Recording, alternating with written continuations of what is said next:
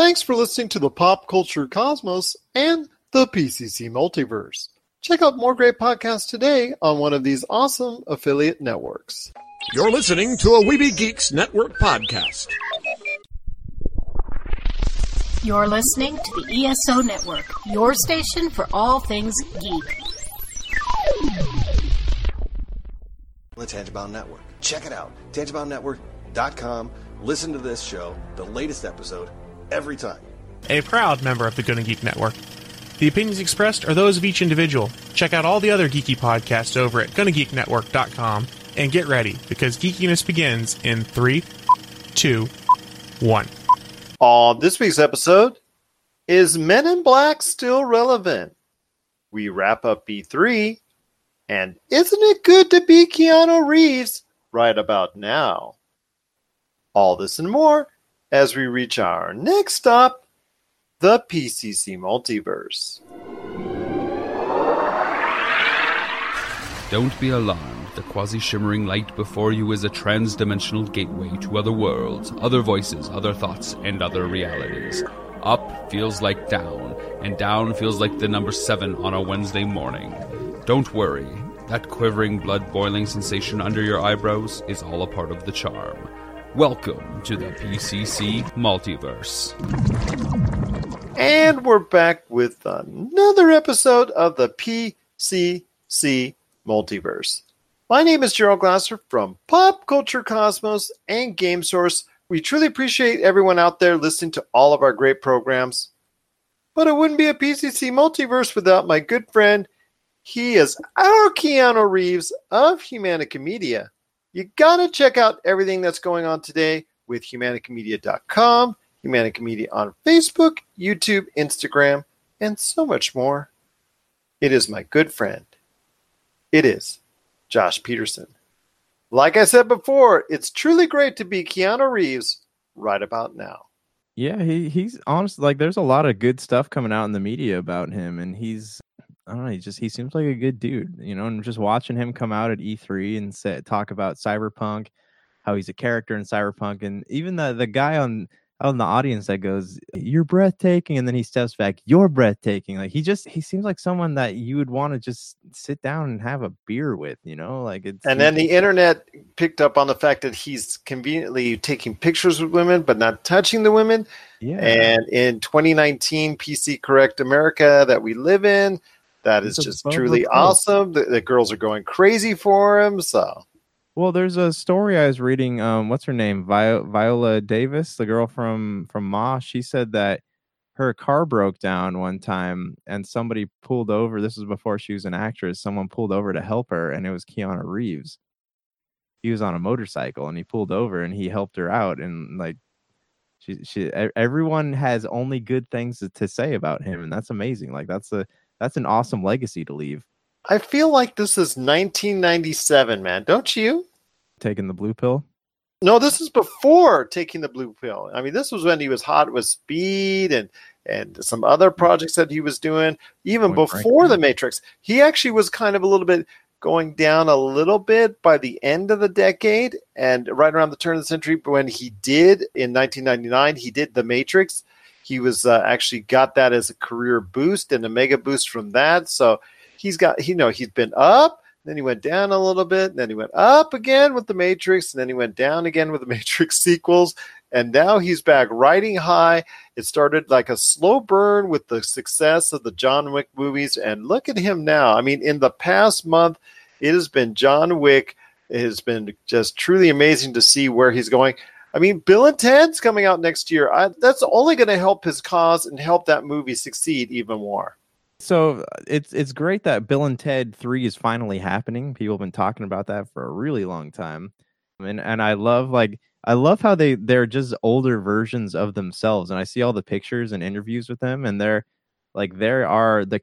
screen chemistry is still there. Like they're still best buds. And I would hope that with this new one coming out that it would reignite this joy of the old one. So modern fans would go out and say, "Hey, what's Bill and Ted's Excellent Adventure?" And they go back there and check out the movie and Socrates and stuff like that. And but Yeah, man, it's a good time to be Keanu Reeves. And I'm curious. Do you think they're going to cast him in this new Matrix that's coming out? I hear rumors that could be the case, but let me ask you this, my friend.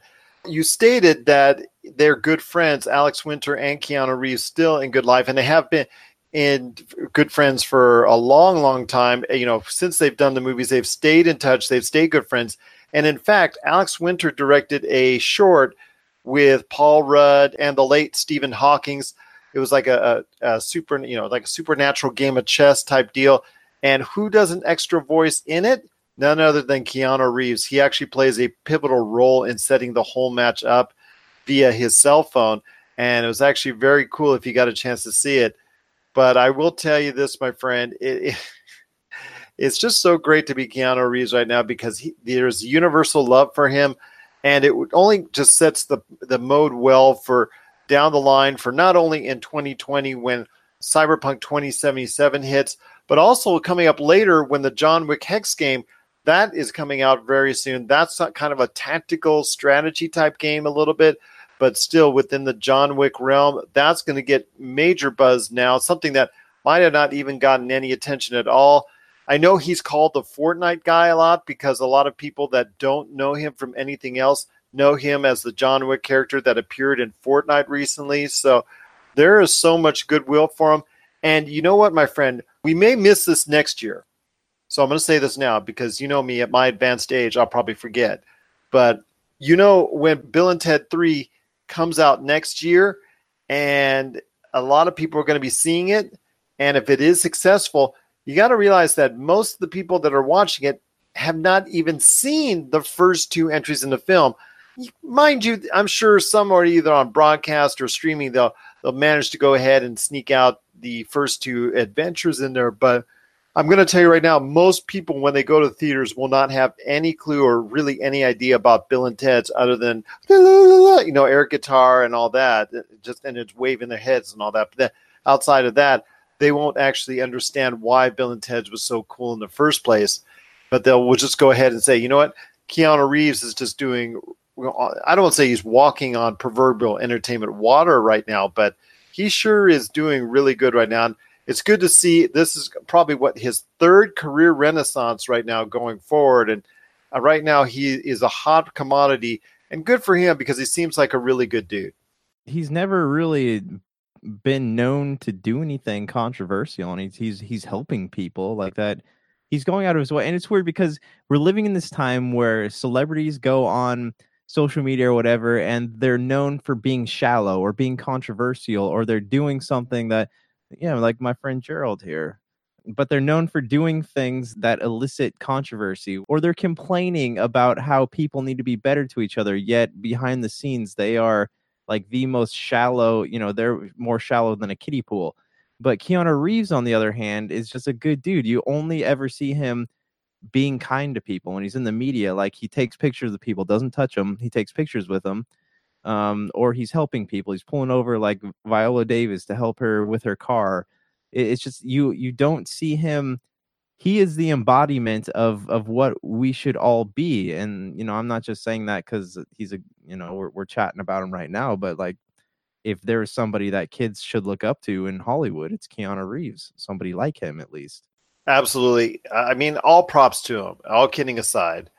He is not your average, I guess, like you said, shallow entertainer that is out there that won't give the regular average person the time of day. He has been very gracious with not only the public, not only the press, the media, the whole entire nine yards. He's been just truly out there in the past month and a half now, and it just really been very gracious. And you know what? A lot of people are really digging it, and he is, again, like I said before, a hot commodity. And it's good to see because, again, he is just right now seemingly on fire, and that's great for someone who is very much liked, very much appreciated. And you know what? We're going to follow Keanu Reeves as far as the pop culture cosmos is concerned, wherever he's going to go. Could you see him in something like the Marvel Cinematic Universe in a role, or could you see him something like a DC? Or because that to me is the next step for someone like Keanu Reeves right now, who's such a hot commodity, who could pretty much write his ticket right now when it comes to any project he wants. Could you see him as something possibly within the realm of one of those universes? Because those are the biggest probably platforms, the biggest platforms right now as far as entertainment is concerned. Well, there's a lot of petitions going around right now trying to get him in the role of Namor, the Submariner. So I would be interested to see that happen for sure, because Namor is always like, he's not a very, and I hope Keanu doesn't take this the wrong way if he's, listening to our show, which he probably isn't, but don't be negative, man. He has a very specific style of acting, and it seems like it seems like it would go perfect with Namor, because Namor is not like he's a very kind of one-dimensional character, kind of like what John Wick is, and I think the two would go very well together. What are your thoughts, though? My thoughts, though, on it is if he is a Submariner, he has to play someone who's in shape all the time, and he's not a spring chicken anymore. He is actually, believe it or not, and if you ever saw my picture, you would kind of say, wow, that's really weird. He is actually older than me, and is not, I think 53, 55? I don't think he's older than Tom Cruise, but I do think he's in that ballpark. So I'm right, it's to me, if I wouldn't mind him playing that, but it's something that long term, do you really want him playing a 60-year-old Namor or Submariner at some point in time down in possibly either an Avengers? Because if you bring Keanu Reeves in at this point in time for one role, for one picture, that doesn't make to me a whole lot of sense. Yeah, I mean, in the comic books, Submariner's thousands of years old. So I mean, I think but unfortunately, we as humans do not age quite that well. Yeah, but I mean, Keanu Reeves is not going to die anytime soon. Knock on wood. But I don't think he's on his way out. He's signed on for more John Wick films, and he's got at least 10 years of good acting left in him. I think that as long as I don't imagine Namor would be in more than 4 or 5 movies. So I honestly, I think that it's a great pick. Look they just cast Angelina Jolie in Eternals, and she's knocking on her 60s. So I mean, she's actually in her early 40s, I think. And by the way, yes, Keanu is 54. Okay, hold on. Angelina Jolie age. Oh, she's 44. Oh, wow. Oh, yeah, wow. How do you know? Really old. That's impressive. Now that you've angered every Angelina Jolie fan there. How old's Robert Downey Jr.? He's 50. He is actually 55, I think. Okay. I mean, hey, man, my opinion, Keanu Reeves would make an excellent Namor, and I don't. I'm just saying because you got to show the physique off. It's not like you can go ahead and hide it behind an iron suit or a suit like you can in John Wick. I imagine that he's in decent shape because John Wick involves. They're not going to let him be a fat John Wick, so I imagine he's in decent shape. And granted, I don't know. I haven't seen any movies where he has his shirt off, but like. He's already in shape, and I don't think the exercise regimen to become more in shape is going to be physically demanding of him, at least not as much as it would be for you and I. I'll throw one out there. How about Keanu Reeves as a Silver Surfer? That would be good too, but I mean, would he be in a suit? Would it be CG? How would that work? CG, and all he does is the voice acting. Yeah, that would be cool, but I think people actually want to see him in the MCU. I know that. I'm just trying to find a convenient out that would be best for all parties concerned. So, all right, whatever. In the DC universe, how about that? Where would you go in the DC universe? Oh, jeez. Into obscurity, probably like all the other stuff in the DC universe. Very good. All right. Well, I'll tell you what. Keanu Reeves is riding high right now. It's great to see because he seems like a really cool dude, and we're very happy for him here at the Pop Culture Cosmos. And as more news comes out on Keanu Reeves, you want to check out all the news on Keanu Reeves and everything when it comes to entertainment on our Pop Culture Cosmos Facebook page, and of course, Pop Culture Cosmos on Twitter and Instagram as well. Well, coming up next, we're going to be talking about E3 and all the great things that Josh saw.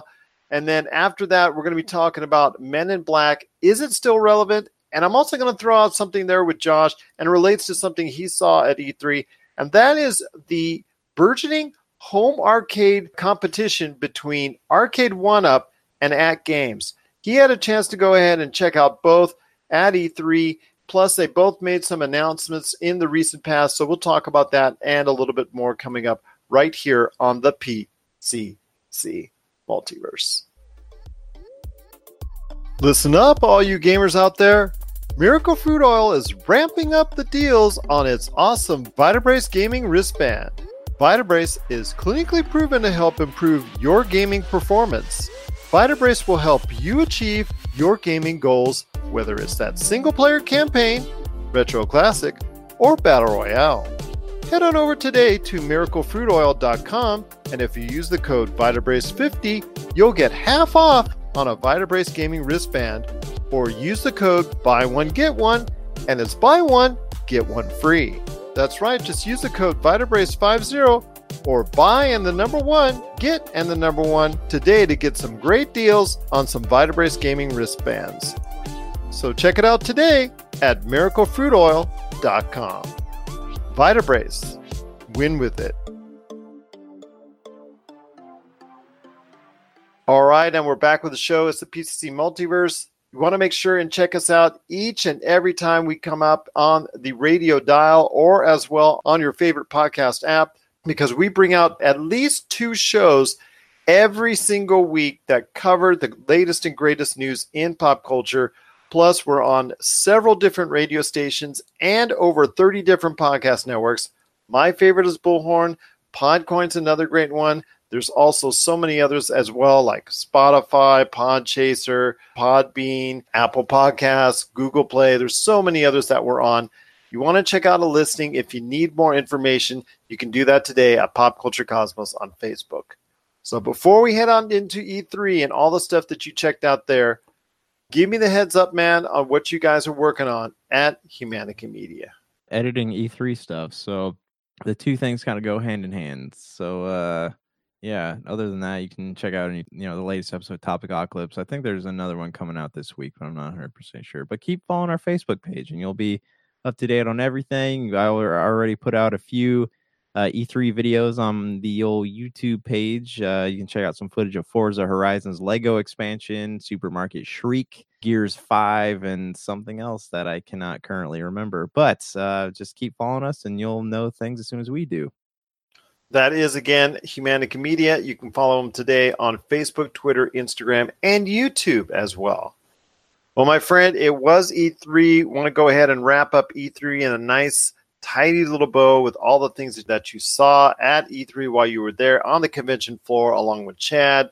I also know that Stereo Monroy, Jamie and Tony Monroy were also there. They were showing stuff off on the Game Source Facebook page. And they were having a great time getting selfies with all the big wigs and all the celebrities when it comes to the video gaming world. What were some of the major impressions and takeaways that you got during your time at E3 this year? E3 was interesting this year. It's kind of a skeleton of what it used to be. Like back in the day, there's screens everywhere. You can go. Ubisoft had this big open area. PlayStation was there. We did find PlayStation. It showed up in the form of a blanket at a merch stand. So, if you're interested in that.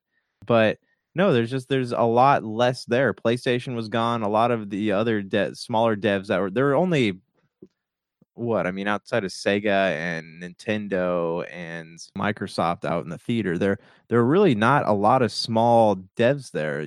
Granted, there was IndieCade was still there. They're there every year, but a lot of the area, like out in the West Hall where PlayStation used to be, it was all just empty now. There's just a bunch of couches and TVs set up there, and they had a live band out there, but nobody's really watching them. 2K had a pretty cool setup. They had huge lines to play Borderlands 3, and they had statues out there. You could sit there and take pictures of them. They're handing out the Psycho masks and things like that, so that was cool. But, really, there's hardly any merch stands there, and it was, even with just the press before noon, it was cool. It was all right. You could still line up to play games, but like Bethesda and Ubisoft, they were all boxed off, and they're super stingy about letting people film things this year. So I don't know, man. Like, I miss the days of E3 when it was big and it was epic, and all the bigs were there. And now if everything feels so confined this time. Fortnite was there, and they had their own thing going on. That was pretty cool. You could jump in. They had this little inflatable thing that had a ring that moved around. You had to jump or duck like in Fusion Frenzy, and that was cool. But it was mostly like there were more like energy drink booths set up than there were actual like video game stuff. So it was really weird, man. And it just makes me wonder, like, what do you think the future of E3 is going to be? Well, I hope it's a good one, but you're right. It is some very tenuous times now that a lot of devs, which would normally never even consider not being a part of E3, are now doing it because there's so many alternative shows that are out there. I think it's great where it is. Right there, halfway through the year, you still got half the year to go to make sure that your big announcements come and that the games are still on their way. It's just, to me, it just makes more sense strategically for the video game industry where it is. And it's a sad sign, you're right, that a lot of developers did not show up. And I'm just sorry to see that happen. But I'm hopeful with the new consoles coming out in 2020 from hopefully both Sony and Microsoft. We got a confirmation on Microsoft, and we should have at some point in time this year a confirmation from Sony as well. And also, you've got Nintendo. They're going to have to ramp up even more with new consoles coming out. So you will have hopefully a lot better E3 coming in 2020. And I think that's what it comes down to. A lot of people were evaluating E3 2019, and in their evaluation said, you know what? It felt like people were waiting for next year at E3 2020. Yeah, that's a good point, because we're at the end of this console life cycle, right? So we're just seeing the last bit of first party content trickling out here. Maybe that's why Sony didn't show up. Maybe that's why this felt so small. Because even at the Xbox theater, we were still seeing, they had Gears 5 set up and a lot of indies, Ghost Recon, stuff like that. But most of it was stuff that's already been out. So maybe that's the case. And I think we're also battling against internet culture, right? And how everyone wants to leak the next big thing so that they can be relevant. And so we're finding Microsoft and Sony and Nintendo constantly facing these leaks. And that's why these big trailers get announced weeks before E3, right? So I imagine something with like Ubisoft's Ghost Recon, there was probably somebody got a hold of information somewhere and they decided to do a press release of their own before the information could get leaked. Or even look at, like, sometimes these developers shoot themselves in the foot too, because look at Square. They announced the Final Fantasy VII release date at their orchestral event.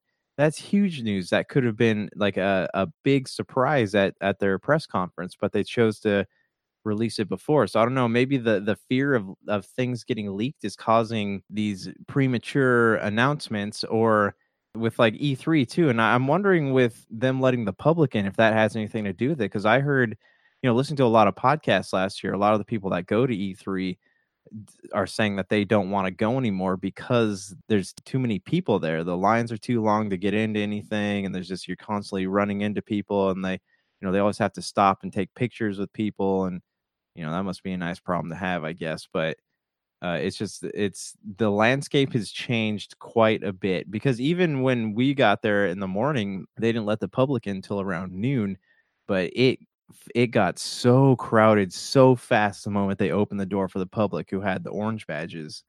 And it's just I'm wondering if people just don't like it anymore. Like, do the smaller devs, do they get anything out of being there anymore with so many people from the public, or people who go in and do write-ups for some of these products? Do they even bother going to these booths anymore because there's so many people from the public out there? And I don't know, man. Like, it was crowded, but yeah, man, I don't. It's not the same E3 as it has been in the past, because we went 3 or 4 years ago, and it was cool, man. There's a lot of really, really cool stuff out there. Nothing was really blocked off the way that it was this year. And I don't know, man. Like, I don't see that these big developers, I don't see them doing Gamescom as much as I see them doing their own private events. You know how like Xbox had that thing out in Mexico. PlayStation usually does a PlayStation experience, so I imagine we'll see that coming back. Nintendo does their directs, and it's not really a big issue for them just to throw one up as an E3 conference. The landscape's changing, man, and I hope to see them all come back to E3, because I still want to tune into the conferences, but after this year, there's just some really, really poor showings, and it makes me fear what the future of this convention is going to be. Exactly. There is some concerns because, like you said, if her E3 2020 is a very similar picture than E3 2019, then E3 could be in some serious trouble going forward. It needs to shape up real quick with a new generation of consoles on the way. But again, there is so many alternative places where Sony and Microsoft and Nintendo can also go ahead and share their wares to the public out there. Tokyo Game Show, like you said, Paris Week, PlayStation Experience, the Xbox events, so much more that they're out there that you can go ahead and share this to the public. It does take away from E3, but I'm telling you, people are missing the boat on why E3 is still so special. Yes, it's been around forever, and maybe that's the reason why all the general public and the media all swarm into E3, but to find out what's going on. But yes, at this point in time, E3 2019 was kind of a little bit of a downer. I got that same vibe. I know Douglas Hoibu from Retro City Games, our good friend, he also got that same vibe as well, as far as it not standing out in pretty much any way, shape, or form. Everybody seemed to be in a holding pattern. Everybody seemed to be gearing towards E3 2020 and E3 2021 when you have either the new consoles that are on the way or the new console that will be here for E3 2021 and what's coming up for it. We didn't even get to hear any announcements as far as Nintendo didn't clearly say that there were new consoles on the way, but a Wall Street Journal report on where Nintendo is shifting their manufacturing of the Nintendo Switch, it seems pretty much a 100% guarantee that they're going to bring out one, if not possibly two different versions of the Nintendo Switch console. So that's some good signs there. But yes, there was a lot of announcements that were there, but a lot of announcements I wanted to hear as well. And that's every E3 when we go ahead and really evaluate it. There's so much we want to hear that we don't, and there's so much that we don't expect that gets told at E3. You actually were, like I said, out on the floor when you were checking things out, but you also got some behind-the-scenes demonstrations. Take our audience through that process on something like, let's say, Borderlands 3, and because you got special access to a behind-the-scenes, closed-door presentation of Borderlands 3. What is the information that's given to you, and what are the things that are told in something like, let's say, for instance, a Borderlands 3 in a behind-the-scenes, closed-door presentation? It's a lot of stuff that they don't tell you during the conference, like more specific things, so you can go and write about it or talk about it on a podcast like we're doing now. For Borderlands 3, I went in there and they gave me a more specific rundown of the Met class, right?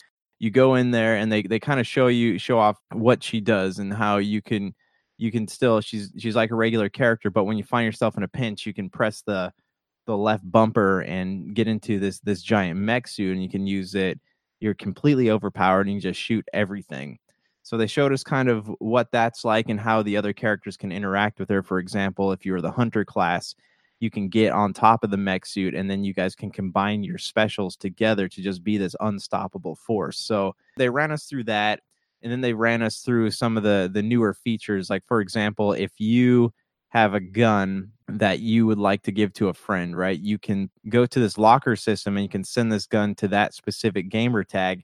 And when they go to their game, it's there. But also, if you sell a gun in a vending machine, it'll automatically pop up in the vending machine of your friends. So they don't have to go hunting for that weapon. It'll automatically populate itself in their vending machine. And then there is also this thing where if you buy skins, they show up in the games of other people. So like you only have to buy it once and your friends get access to all this stuff. So it's really cool. They gave us a tour of Sanctuary, the ship. You got to check out some of the newer environments, see some of the new enemies, how the Met class handles like the dinosaurs you got to fight and things like that.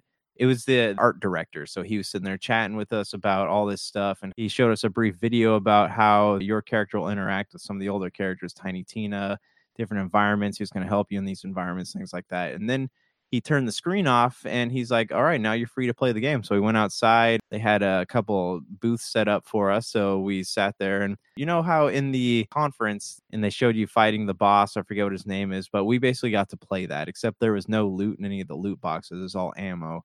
So I played as the Met class, and I got to tell you, man, like this is fun, but it plays almost like a Call of Duty. So it's a lot faster paced. There's more enemies coming after you. There's not really any time to think about what you're doing. So you can run and slide. You can shoot the barrels, the oil, do your thing. Like there's all kinds of destructible things hanging around there.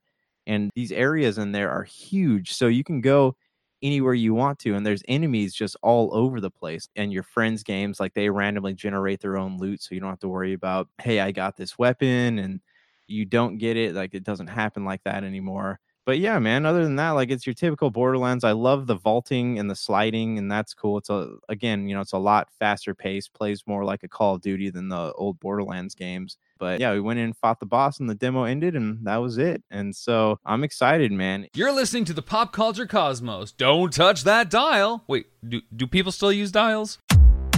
Rob McCallum Films is back with a vengeance. Power of Grayskull, the definitive history of He-Man and the Masters of the Universe, which chronicles the ultimate 80s billion-dollar franchise, Masters of the Universe. See exclusive interviews and hear untold stories from the people responsible for creating the world of Eternia, a place full of magic and science, and learn about the craft of creating action figures and animation.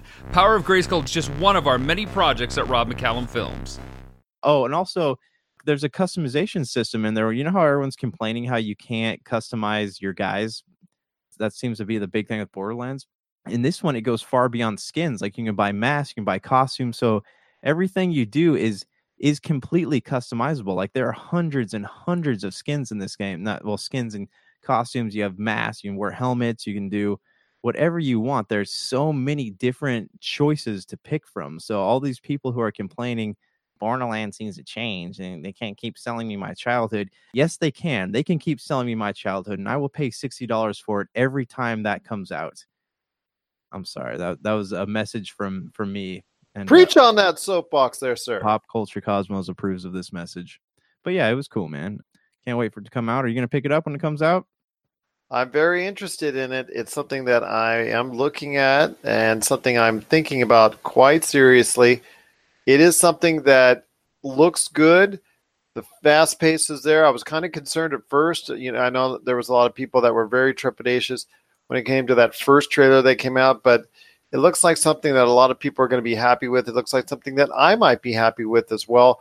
Although, did they go into detail about the microtransactions at all?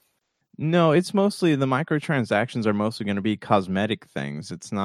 There's nothing in game that you have to pay to play. It's not going to give you an edge over anyone. It's just going to be the way that things look. It's all cosmetic. So it's not, you're not going to be able to buy gun packs or whatever. Maybe they'll do that further down the line, but at launch there's not going to be anything like that. And that's fine because I don't plan on playing, competitively. That's the whole thing about Borderlands. Like they were even stressing this in the meeting. Like we want you to be able to play with your friends in any way you want. So they can jump into your game or you can just go on hunts together. There's a couple different modes that you can play, but they're like, we really stressed how important it is to play co-op on this game. And that's great because I'm looking for a great co-op adventure. I know you are too. And you as a huge Borderlands fan, I know the Monroys have also discussed their love for the series as well. So I'm hopeful that Borderlands 3, when it comes out this September, will be something a lot of people can look towards to as a outstanding game that will take them throughout the rest of 2019. Was there anything else behind closed doors that you can tell people that really stood out to you as far as something that you would like to see be talked about more? Because I know you, like you said, you were at meetings this year at E3, and I know that's goes along with that is a lot of things that you really, really get a lot of information on that I know a lot of people that were either at E3 or just are reading the internet doesn't get privy to all the time. I played this game over at the, I forget who, Xseed, I think it is. It's called Sakuna, and it is the most satisfying side-scroller I've ever played in my life. So you're a rice harvester, and you're being invaded by enemy forces and skeletons and stuff like that. And I gotta say, man, like it is a beautiful game. It's so simple. It's a beautiful game. It's simple. The combat is so satisfying because you're just swinging a hoe around. Like you're a rice harvester, so you're swinging your tools around and you're just taking out skeletons and stuff. So it was a lot of fun. As far as behind closed doors stuff goes, 2K was really the only one, and I went over to Indiecade and they kind of bailed on me. We did talk to the people at Project Witchstone, and that's kind of like a a Divinity-esque game with same, top-down dungeon crawler fantasy game. And so that was fun. It looks cool. They're on crowdfunding right now. Yeah, that was fun. Other than that, like the Sonic Mario Olympics was a lot of fun. As they had a huge thing set up for that, and like there's so many game modes, and it's a fun game. You can do track and field, you can do surfing, like there's so many things going on in that game. And they had Sega Mini was really cool. They had a couple test systems out for that, but other than that, man, like there really wasn't a lot of big games there to play. Like last year they had a lot of Far Cry and Destiny and Spider-Man and stuff like that, but there's just really a lot of like the places where you could go to play games, like they were old games. I don't know, man. I wanted more, but yeah, those were the ones that stuck out to me. And there's a game also called Keen, indie game.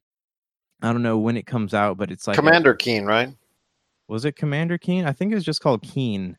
But it's a tactical game where you go and you move one square, the enemies move one square, so you can like charge attacks and do things like that. So you got to be really smart to play it. But it was pretty satisfying. I did want to go play Final Fantasy VII, but the line for that was huge, so I did not do that. But other than that, man, that's all I really saw this year at E3, and I wish that there was more there, but there wasn't. Geico had their own gaming booth. I don't know, gaming insurance. I don't know if that's a thing, but yeah, man, it was fun. I will tell you this: you did see something else that you're not telling everybody about, and that is the Ultimate Arcade from At Games. You got a chance to go ahead and check that out because I know you had a special meeting with them in regards to that. That's something that we actually played on last week's show, my interview there at the Licensing Expo 2019 when they were there. That machine moved to E3 2019. I want to get your thoughts on that because also as well, the home arcade market is actually a burgeoning audience. A lot of people going retro. A lot of people are trying to relive their childhood. And the success of Taskmaster's Arcade 1-Up machines, mind you, there's still quality issues with it from time to time.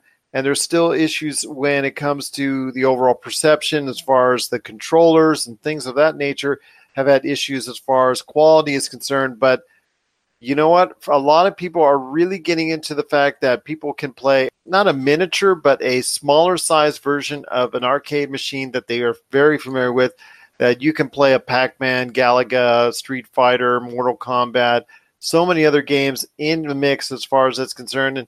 And now this week, Arcade 1-Up, you're obviously seeing the competition that's on the way with At Games and their Legends Ultimate Arcade machine. And they see that on the horizon that's coming in September. And they really knocked it out of the park, in my opinion, because not only did they introduce a Marvel vs. Capcom machine with 3 different versions of Marvel vs. Capcom, but also as well a 4-player with 4 controllers and buttons arcade version of Teenage Mutant Ninja Turtles, which people really got excited for. That has, I believe, 2 different versions of Teenage Mutant Ninja Turtles. And then also as well, the big news that is when you add the riser to it, almost a full-size version recreation of Star Wars and also Return of the Jedi and The Empire Strikes Back with the flight yoke. And that's going to be something with the riser built in with a special Star Wars design coming just under $500. So that battle is heating up. I know you got a chance to check out the Legends Ultimate Machine. And if you want really a detailed description of what the Legends Ultimate Machine is all about, check out our episode last week on the PCC Multiverse. You'll get a really detailed synopsis of some of the games, some of the features and things of that nature. But this is a machine, $399 or $599, depending on the size that you want, that can give you anywhere from 200 to 400 games. And it also has a Bluetooth capability so that for a price, most likely, you're going to go ahead and be able to download more games. So I want to hear your thoughts, my friend. You got a chance to test out the most expensive one, the $599 version, Legends Ultimate Machine. That comes with the controllers, the whole hub there where you can plug in USB and HDMI. Plus it comes with the trackball and also as well the spinner on top of all the 2 controllers and the buttons galore. Your thoughts on the Legends Ultimate Machine that you got to hear hands-on this week at E3 2019? It was cool. They walked us through the 4 pillars they were talking about, 4 pillars of games. One was like the retro games, and they have there's a lot on there. You can play Asteroids and things like that. Because they had the bring your own games, which you could import from your Steam accounts and hopefully as well the GOG and Epic. Then they had their featured the console and the arcade machines as well. So yeah, I mean, I did they give you a full list there of the games that are coming to the system? Because they couldn't provide one for me at Licensing Expo. No, they didn't. Yeah, but I mean, I'm going to talk about it some more here, though. But they had the 4 pillars of games. The Steam thing was cool because you can put your own stuff on there, and I love the idea that if you have the right internet connection, they're always updating things. So who knows? Like a lot of the stuff that's not on there now could be. I was talking to the guy, and he wasn't really allowed to say anything, but he's like, we're negotiating with certain game devs. Sega is a big one they're trying to get, so they can get Sonic and stuff on there. I told you Capcom was there actually checking out the unit at the Licensing Expo. Yeah, they were chatting with some people while I was in the room with it. Dude, the meeting was on the 21st floor, the Marriott Hotel, and I hate elevator rides, so that was miserable for me. But the unit itself is cool, and I like how you can plug if you have like the blast kits, the HDMI or USB dongles, you can plug it in. And all the games that you already own on these blast kits will show up on the thing. And he was saying too that they're working on ways to incorporate like chat on these machines, because you can plug in your controller. It has Bluetooth capabilities. They're trying to work on like Discord, so that's how these gamers play through Steam. And I guess like a lot of the games like Fortnite and Overwatch and stuff, they do translate to the controls, but they're trying to work on getting that more solidified. So say a year after launch, like it could serve as its own console in a way, but you have to stream games because the memory and the processing power on the units itself aren't good enough to let you have Steam on the thing itself. So you have the option of getting on Steam, but you have to stream it off the internet, off a server, or wherever you're going. We did play Metal Slug, and that was a lot of fun, man. Like the joystick is whatever. We didn't play anything that involves a trackball. I know you had an issue with the trackball, but no, I actually had an issue with the joystick. The trackball was actually okay. The spinner was okay. I know that was something that a lot of people were concerned about because Arcade 1-Up has not done a great job of those. But the joystick, to me, I really thought was cheap and very problematic, and along with the buttons as well. Yeah, I didn't notice it. I thought that they were okay. But then again, I don't have the arcade experience that you have. Play Burger Time, and you'll understand my frustration on that system. So we played Street Fighter, Metal Slug, and Asteroids. That's all we really dove into. I tried playing a game of Tron, and as you'll see on the video clips I sent you, that was an epic failure just because of the control scheme. And in fact, it wasn't programmed to the actual spinner wheel. As far as, like, for instance, with your tank in Tron, it was actually keyed in on your buttons. So I'm trying to sit here and trying to angle my gun with the buttons, and it just was a mess totally. So if you get the system, make sure you've got everything configured right. Otherwise, it's just going to be a lousy experience. Yeah. I mean, it's for $600 though. It's not bad, man. I mean, you got to take a look at what you're getting. $600, and it's something that they're going to keep updating as you go. And you can play modern games on it like that. That's cool. Not a lot of arcades will do that, and it's just again, it's $600. It's a very good price point for something like that. So I'm on board, man. I might be saving up to get one myself. And I like that it's a full size cabinet as opposed to the Arcade 1-Up things where you actually have to have a. Because it was 66 and 46 for the two dimensions, I think, on the two different units. Oh, I don't know for sure. I didn't look. Yeah, it's 66 inches and 46 inches. Yeah. So I mean, it's something that is on my radar, but I know you're a little more critical of it. I mean, you would have to modify it. I think that's probably the first thing I'm going to have to modify, whether I get an Arcade 1-Up or I get a Legends Ultimate. Ultimately, what I decide is, because I'm on the fence with either has their very great positives, and they also have their very great negatives to it, which for everything I found great with the Legends Ultimate Arcade, I also found 2 or 3 things I didn't like. But I did want to say with the Legends Ultimate Arcade, you're right, with the feature of the Bluetooth that you can go ahead and stream games. Plus, it looks like it's something that if you're an experienced modder, you can go ahead and modify it to your specifications, or if you want to use a MAME, or if you want to go ahead and use anything else along with it, you're able to go ahead and get even more games to it and produce it already. And then also you have the fact that you can easily go ahead and get some Sanwa buttons and controllers out there, and they're not too expensive. They're still under $100 for a set like that. So that's not too bad of news. You will have to spend a little bit more, in my opinion, because the controller and the buttons. But then again, you'll probably have to do the same thing if you get an Arcade 1-Up, because that's been a major concern for a lot of people, that the controllers and the buttons for the Arcade 1-Ups have not been up to snuff as well. So to me, it's tit for tat. And again, it's whatever you think is best for you. Both systems have their pluses and minuses from what I've seen and the time I've spent on it. But you got to admit, the Star Wars unit that was announced from Arcade 1-Up for $499, while it does not play 400 games, the fact that it has the yoke built in and it recreates the experience of Star Wars, Empire Strikes Back, and Return of the Jedi really makes it very interesting for Star Wars fans that they may not be able to afford to miss. Yeah. I mean, I haven't read much about the Star Wars system over at Arcade 1-Up, but I'm hearing good things. It seems like I like what At Games is doing as opposed to what Arcade 1-Up is doing, because At Games is giving a separate system for each thing, whereas, At Games is putting it all on one thing. But then again, I heard that At Games might be getting some. I might be getting my press releases mixed up, but isn't At Games supposed to get some Star Wars content too? Yes, they are. They are. Okay. So yes, it actually says it on the console that there was some Star Wars, Disney-related stuff. Tron, I told you I played on it already. So there is going to be some Star Wars content on it. What it is, I'm not sure. And then the fact is also as well, if you get the lower console, they did hint that you won't be getting some of the games. Again, when it goes from 200 to 400 games, most likely. They haven't confirmed. Did they confirm the number of games that are going on each system? No, they did not. There's a lot of stuff that they said they're going to be announcing the full list come August or something like that. Well, they have to do it by July, seemingly, because that's when they start taking pre-orders. It's in July at atgames.net if you're interested in it. So Star Wars games are supposed to be a part of the mix. I did get some type of conversation that was off the record from individuals, sources that were there at the licensing expo, that most likely the Atari games will only be initially on the larger unit.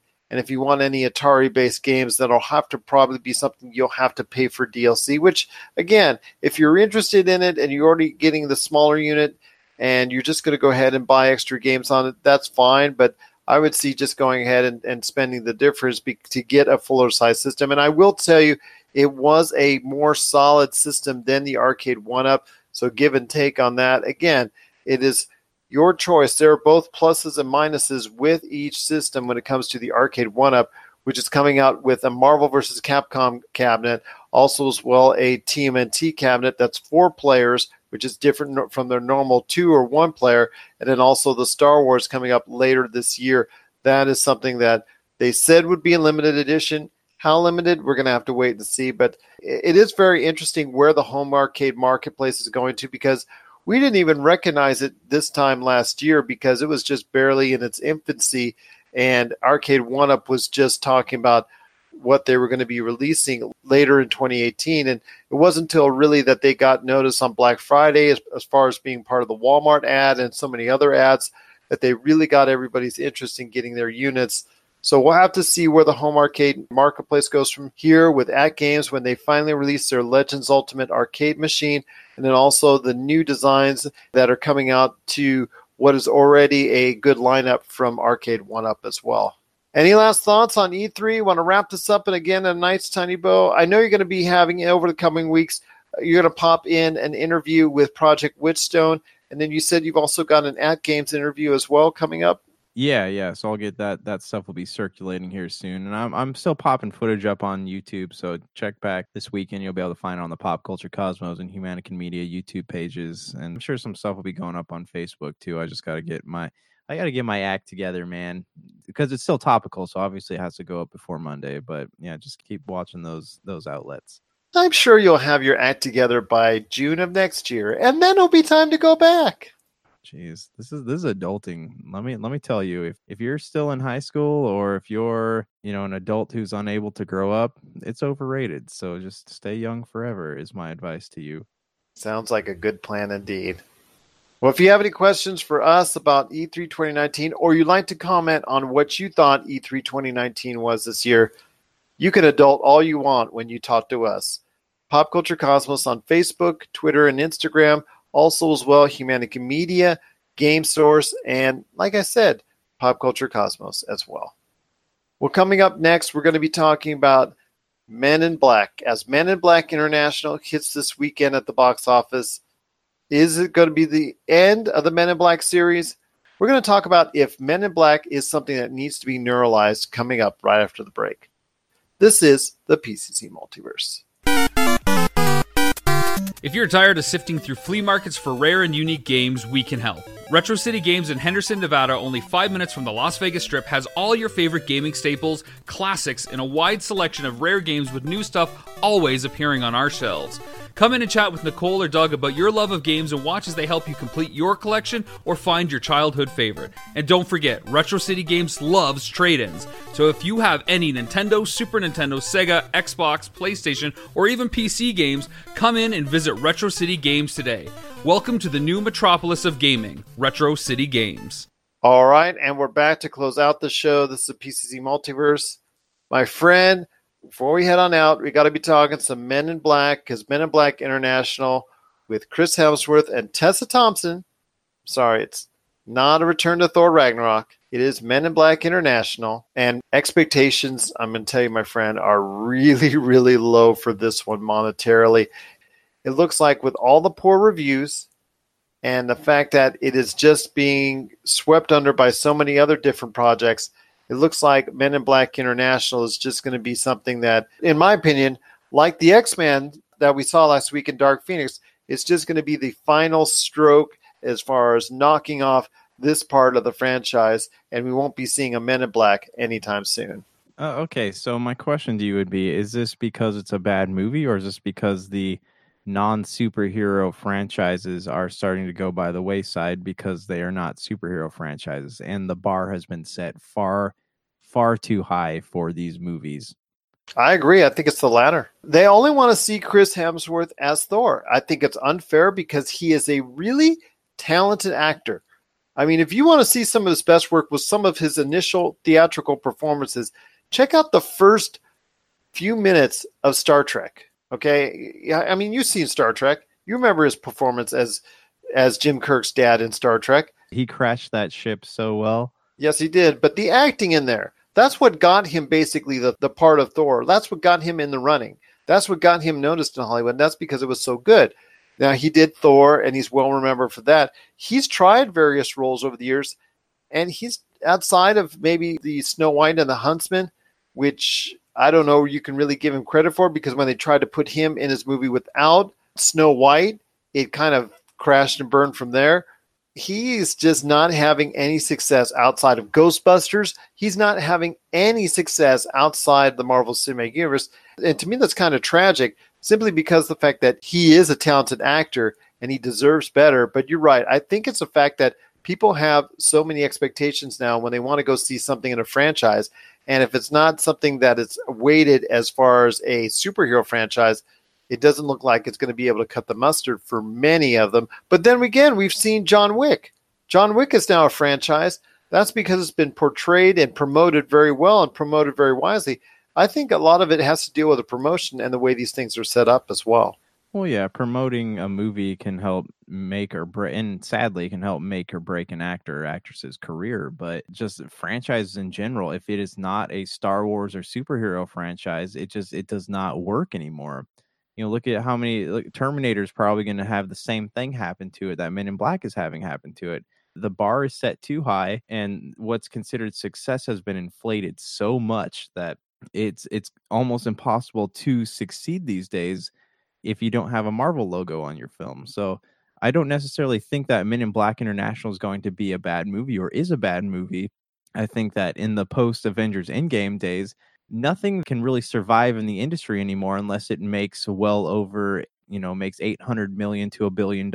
And I don't see the last Men in Black didn't do that. And it's a shame because there's so many gems out there. And Chris Hemsworth, especially, like, he's a funny dude. And I'm sure that he could be really funny outside of Thor if he wanted to, but they're not giving him the opportunity. And I'm curious if people are just not going to see the movie and they're planning on watching it when it comes out, or if it's truly a bad movie. I haven't read any of the reviews. I don't want to, but do you feel like it's on track to beat Godzilla? Well, as I've told you before, I don't really hold a whole lot of stock in Rotten Tomatoes because that's just telling you what's the percentage of critics are saying it's a good movie. So you and I can say it's a movie that's what, a 5.5 out of 10, which technically is a positive movie. That would put us on the positive side as far as the percentages are concerned. I go by Metacritic. That's, to me, is one of the ones I actually lean on to the most as far as to get a general synopsis before I go dive in and dig in to what the reviews actually are saying. And Metacritic, I believe, has Men in Black International in the 40s. So that tells me right there that there's a lot of people panning this film. And if that's the case, I can see it. Why? Because there's just not enough left in the Men in Black franchise. And I think it's just the fact that right now Sony wanted so hard to try and go ahead and push something. You saw what happened with Ghostbusters. They tried to go ahead and reignite that. They're going to try and do it again with the characters that were in it once before that we all know and love, like Bill Murray, Dan Aykroyd, Sigourney Weaver. They're going to go ahead and I think Ivan Reitman's son, Jason Reitman, is going to direct that picture, and that's coming out for 2020 release. So we'll see what happens when Sony tries to reboot Ghostbusters again. And we're seeing what they're doing again when it comes to the Men in Black, which was a fading franchise with Men in Black 3. I don't think they got the picture on it. They figured, okay, let's ice this thing for a while after Men in Black 3, and let's go from there. Unfortunately, it's not always working out like that. And I think the choices that Chris Hemsworth is making, and also Tessa Thompson for that matter, they're cashing in on their Marvel success. The problem is they're going for projects that are not best suited for their talents. And that to me is a shame. I mean, what did we talk about, a couple of months ago when we heard the rumors that Chris Hemsworth is going to be the next Hulk Hogan? I mean, to me, if you're trying to go ahead and break out as a star, as a hit, unless that movie really portrays something that we wouldn't normally expect from a Hulk Hogan movie, I think that Hulk Hogan movie is going to be a bomb. And I already know this because you're probably not going to portray it the way it should be portrayed. So be that as it may, Chris Hemsworth, a great actor, very funny, very good comedian. Rush, I know you liked Rush. Like you said, I saw it. I thought it was pretty good as well. But again, it was on such a smaller platform, even though Ron Howard was directing it. Nobody saw it because I don't think anybody really knew about it that it was even out in theaters. So I don't know. It's just the choices I think he's making. But as far as the Men in Black series overall, I think from all intended purposes, once we saw the decline with Men in Black 3 of the interest in the Men in Black series, that should have been a special note to Sony that, hey, we need to go ahead and shut this off for maybe 10, 15, 20 years as opposed to maybe 5 or 6, and let's just call it a day from there, because it looks like people are just not interested in Men in Black anymore. Yeah, and Sony's numbers have been significantly decreasing over the course of the years. But yeah, man, I honestly just think the landscape's changing and less people, like you said, if you have an 80-inch television at home, why are you going to go to the movies? And there's not enough reason to go to the movie theaters anymore, especially with the prices and the time it takes. I wonder if even like the reserved seating has anything to do with it, because you can't just go up to a box office anymore and get a ticket. You have to get your ticket like 2 weeks ahead of time. It's just everything's changing so fast, and it's probably like my brother will go and he only now watches movies out of Redbox unless it's, again, a Star Wars or superhero movie. So there's a lot of convenience factors that are now at play that I think a lot of people don't like, but it's going to be interesting to see what happens in the next 5 to 10 years. Is anyone going to be making movies except for Disney, This is true. We could be talking about one Disney movie after another Disney movie after another Disney. Wait, don't we do that already? True, we do.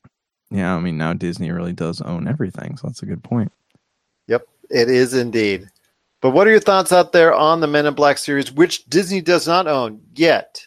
Do you think it still has some life in the Men in Black series, or do you think, like we do, that the Men in Black franchise as a whole has definitely been neuralized?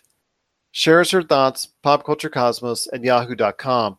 Also as well, Pop Culture Cosmos, Humanity Media, and Game Source on Facebook, Twitter, and Instagram as well. We got some great interviews coming up over the course of the next couple of weeks. Josh, I know you're going to have some stuff also as well coming up from E3 and also Big Dog as well.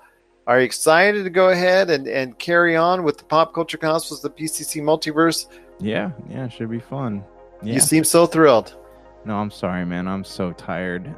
Well, then you recover from E3 because E3, I know, blows you away as it does me every year. I go in feeling like I'm 18 and I come out feeling like I'm 100. But you know what? That's just the way it is at E3 every single year. So for Josh Peterson, this is Gerald Glassford. It's another beautiful day in paradise right here in the PCC Multiverse. We thank you for listening. And here's hoping you have yourself a great day.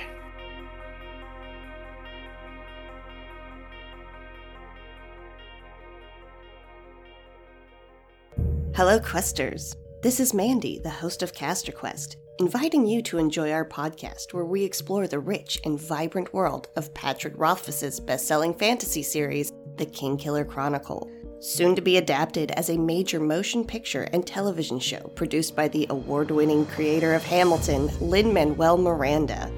Hungry for more content? Perhaps you will enjoy our recaps of HBO's Game of Thrones, Over the Garden Wall, animated Batman films. Whatever you're in the mood for, if you love a good story, humor, impromptu parody songs, and thousands of pop culture references, you'll enjoy our show. You can find Caster Quest on SoundCloud, iTunes, and of course, our amazing network, the Earth Station One Network, at esopodcast.com. You're listening to a Weeby Geeks Network podcast. This has been a broadcast of the ESO Network. Be part of the crew and help support our shows by donating to our ESO Patreon or by shopping through Amazon.com or the TeePublic store, which can all be found at www.esonetwork.com. The ESO Network, your station for all things geek. Tangent Bound Network. Let your voice be heard. TangentBoundNetwork.com. Thanks so much for downloading the Pop Culture Cosmos, and stay tuned as more great podcasts are on the way. Thanks again for listening to us here at the Pop Culture Cosmos.